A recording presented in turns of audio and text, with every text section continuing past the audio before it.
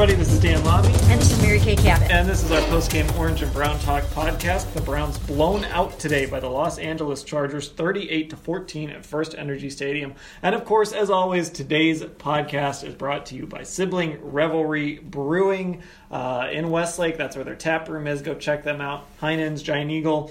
Look for their stuff there, and I'm going to have a little bit later on a couple events that you can check out as well at Sibling Revelry. And we are getting closer. We're not going to spoil it just yet, but we are getting closer to maybe having a date for a live Orange and Brown Talk event at Sibling Revelry. So that should be fun. Yeah, I hope that happens, and I hope everyone can come out to that and join us and enjoy a brew. Yeah. All right, and Mary Kay, today obviously a very disappointing game for the Cleveland Browns. The Chargers fly out here. They are here before they go to London next week. If you were going to get a team in a trap game, this could have been the week for the Browns to do it. But the Chargers came out and pretty early on dominated this game. But there were some mistakes early by the Browns. There were opportunities by the Browns, and I think when they go back and look at this game, those are things that they're going to regret. Absolutely, 100%. One of the first things that went wrong in this game that got the Chargers started off the right way was the Browns giving up a 32-yard punt return after their first drive. I mean, you just can't do that. They started the Chargers almost at midfield. You can't do that with Phillip Rivers. He's just too darn good for that. So they caught them off guard right away with that. And, he had 3 straight plays on that first drive of Melvin Gordon running off left tackle for 16, Keenan Allen, who was burning the Browns on these jet sweeps, 16 yards, and then a short pass to Keenan Allen for 17 to set up Melvin Gordon's 4-yard touchdown. It was like they were off to the races right from the very beginning. And then you come out on the next drive, and there's a Desmond Harrison face mask penalty for 15 yards.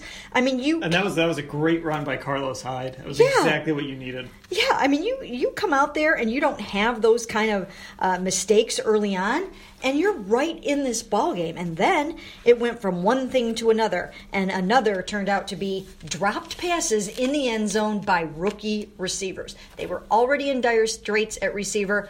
Rod Streater goes down in the first quarter on punt coverage on that long punt return by the Chargers after the Browns' first drive. So it was just a bunch of unfortunate events right early on in the very beginning of the game, and it almost seemed like the momentum was lost right from the beginning, and they just couldn't get it back. Yeah, and I never thought I'd say this, but losing a guy like Rod Streater on that first punt, it was on a play with 12:54 left in the first quarter, right after the Browns' opening drive.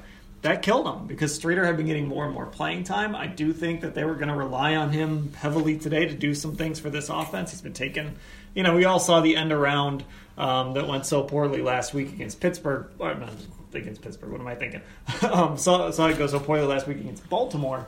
But those are the sorts of things they're trying to do with Rod Streater. And unfortunately, not having him out there, it just takes guys who are already being forced into different roles, a guy like Damian Ratley, Antonio Callaway even, and puts them in even more unfamiliar roles that they haven't necessarily been practicing in a lot. Yeah, I mean, and so then you go to one of the next drives, and you see that Damian Ratley is called for offensive holding, a penalty on another Peppers punt return that cost them some really, really good field position once again. They would have started that drive in Chargers territory in the first quarter. So right from the very start, a bunch of things just went really wrong for them. And then Baker Mayfield was holding the ball too long, taking sacks. Guys couldn't get open. And the huge problem, I think, the number one takeaway from this game, aside from the fact that the defense just played a horrible game and that Phillip managed the game really well and they ran all over them,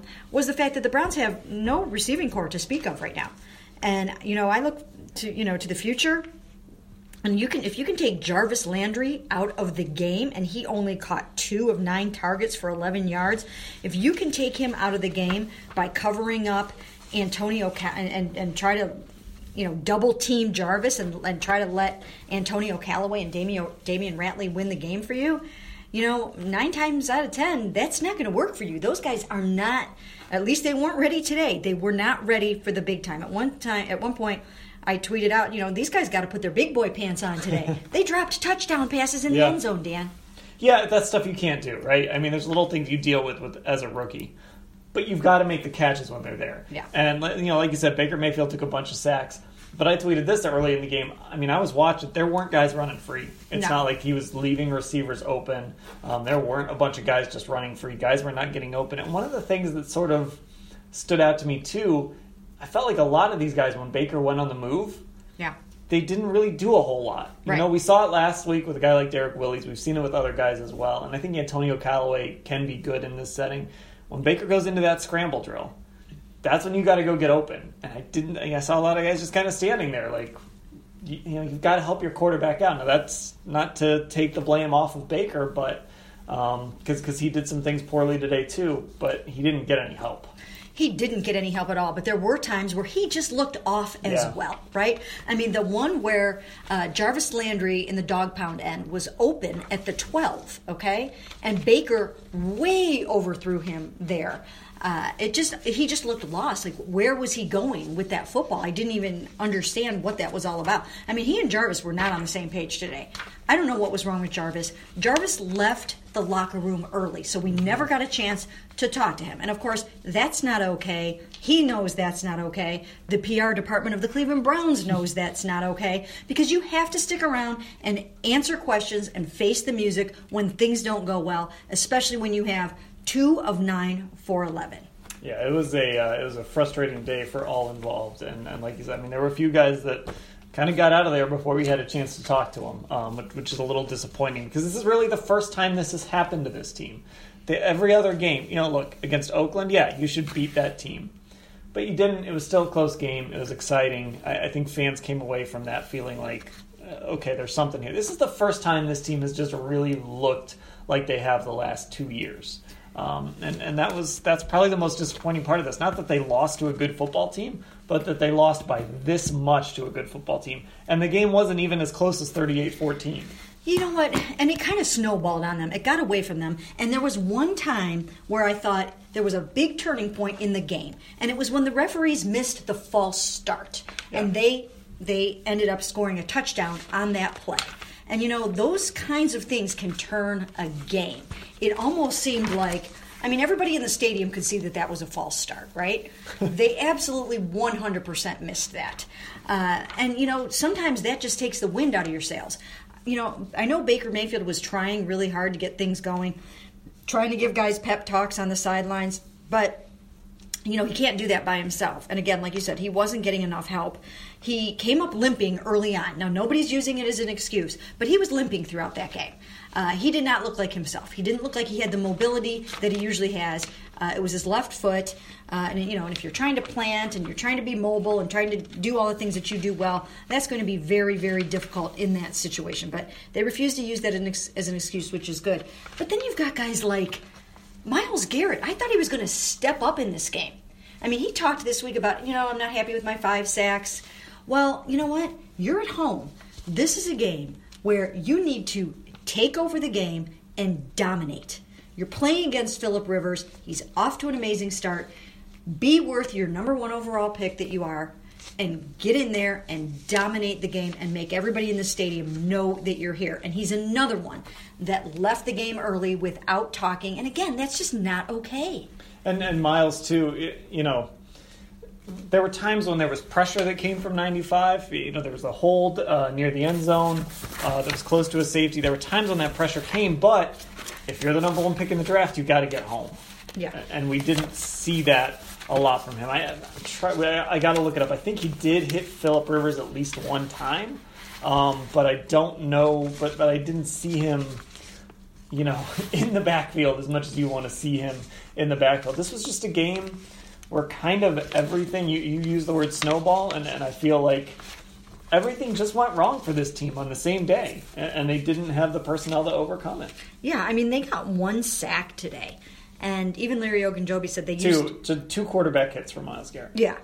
And they even Larry Ogunjobi said they used some of our strengths against us. And I'm not 100% sure exactly, what he was referring to with that particular quote. But they really did take away some of the things that the Browns do very well. And, boy, they were horrible in run defense today. I mean, in fact, the Chargers rushed for more yards than Phillip passed for. 246 yards rushing to 207 yards passing. 132 yards and 3 touchdowns for Melvin Gordon. So the run defense was bad, and it didn't help that they lost Joe Schobert at the end of the game to a hamstring injury that looked bad. They lost James Burgess to a hamstring at the end of the game. And then there were just other missed tackles. Myles Garrett missed a tackle on a touchdown down there in the dog pound. Well, and here's kind of the sneaky little thing that we haven't talked a whole lot about, and I think it reared its ugly head today because I think one of the things Ogunjobi mentioned is the Chargers have 2 really good versatile running backs. Versatile running backs have hurt the Browns this year, or guys that have played like them. Like James Conner absolutely killed them in week 1. And hasn't really matched that performance yet. I don't believe. I haven't looked through his numbers today. Alvin Kamara had a huge first half against them. Marshawn Lynch, just bowled over them. Yes. So this team, it's kind of been mirrored because they played close, they've won games, they've forced turnovers, which is fine because every defense has flaws. Every defense can be attacked. But today, LA came in and they exploited that.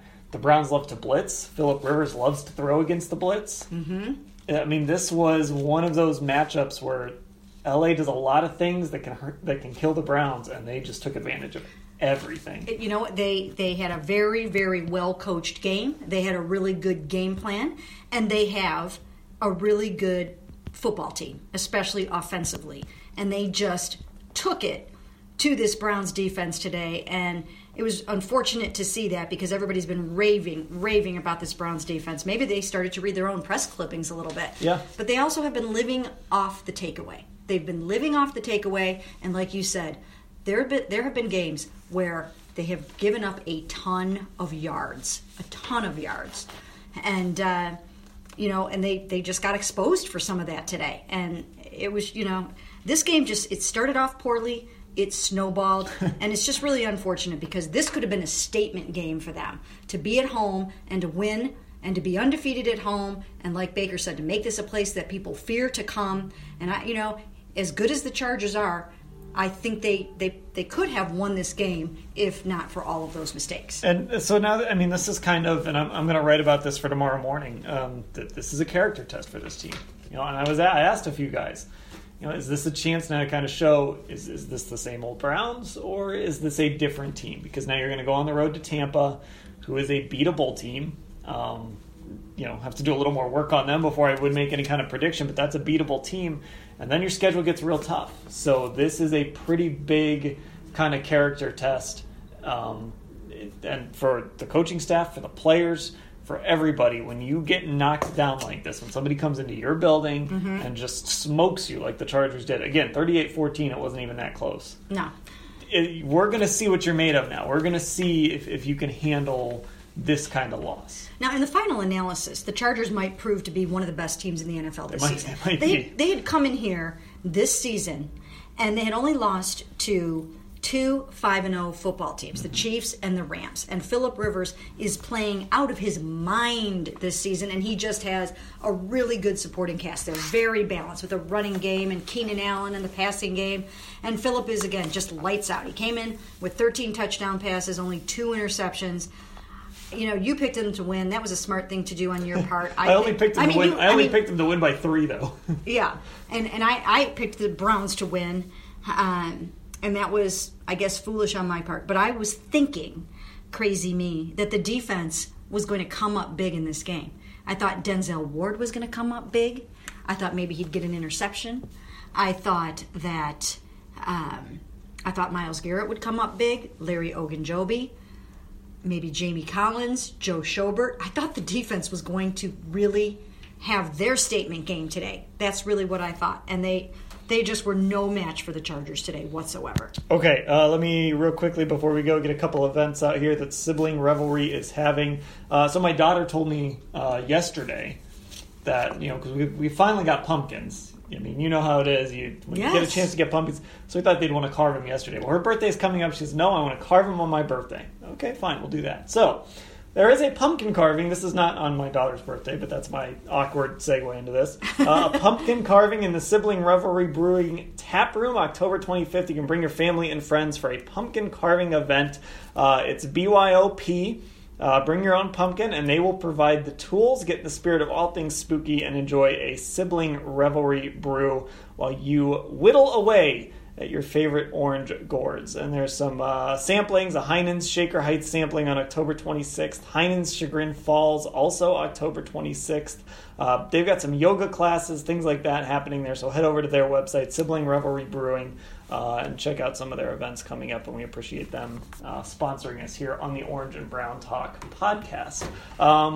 Okay, before we go, any final thought on this game? Any kind of... What do you take away from this game? How do the Browns move on from this? You know what? I'll tell you what. I do have a takeaway from this game, and my takeaway is a grave concern over Baker Mayfield's supporting cast at receiver. They're going to have to grow up really fast. The minute the Browns traded Josh Gordon to the New England Patriots, which I never thought was a good idea in the first place, and I tried to talk him out of it, as you know, Dan. At that moment, Antonio Callaway needed to grow up really, really fast, and he hasn't done that yet. He dropped a lot of passes in this game, and he wasn't ready to step in for Josh Gordon and be that next X receiver. And you know what? There's not a lot of those guys sitting around at home waiting for you to call them and give them a job. I don't know what the future at receiver is going to be. Rod Streeter now could be out for a little while.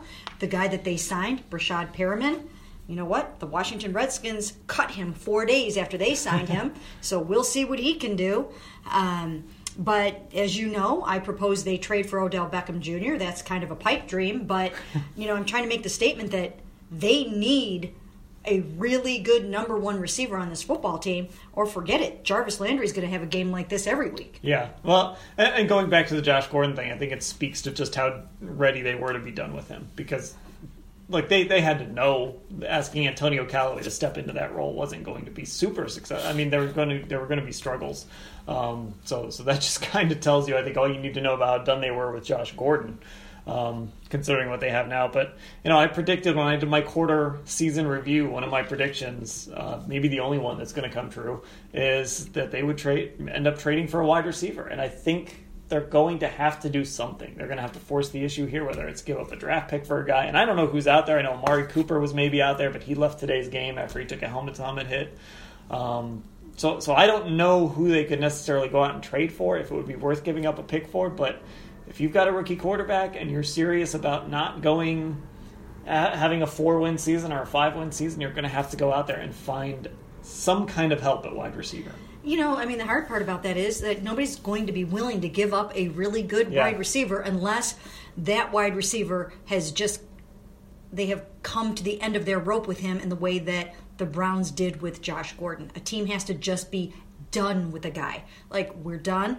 Or they're going nowhere this year, and their good receivers' contract is up, and they're not going to be... it's got to be some weird situation like that. Those situations don't come around every day. They just don't. And I don't know where they're going to go with this, but I don't know. I think it was very risky to go into this season thinking that you could rely on Josh Gordon in the first place. Mm-hmm. That's mistake number one. And then to give up on him and just give him away when you don't have anything else, I think cooler heads should have prevailed there too. And I don't know. I mean, you know what I said back then. I mean, in hindsight, they should have just ended it at the beginning of training camp. Right. That would have given them time to find a replacement. Right. And they didn't. One other thing, because I know a lot of people are talking about this, and I don't think you or I disagree. Please give Duke Johnson the ball.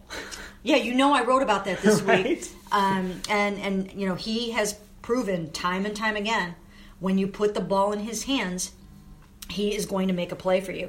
Today he caught 4 of 5 for 73 yards. I mean, he's catching it. So we've seen him do it. We've seen him do it for years. He's able right. to split out wide. He can play in the slot. He can play outside. He wants to be a wide receiver. Right. Make him a wide receiver. Well, Get him the ball he kind of somehow. has to be now. I mean, Yeah. he has to be now. And, I think that Hugh Jackson's going to have to get more involved with the offense. He's been saying since day one that, that you've got to get Duke Johnson the ball more. And for some reason, up to this point, Todd Haley hasn't really been jumping all over that. But, I wonder now if, this offense is in a heap of trouble. And I think that Hugh might have to get a little bit more involved. I'd give Nick Chubb some more looks, too. Absolutely. Honestly. I mean, he had a really nice run today, again. So we'll have time to get into all of that as the week goes along. Browns losers 38-14. Please subscribe on iTunes, or I guess it's Apple Podcasts, Google Play, Spotify, all that fun stuff. That's where you can find us. And thank you again to Sibling Rivalry Brewing for sponsoring us. For Mary Kay Cabot, I'm Dan Lobby. Thanks for listening.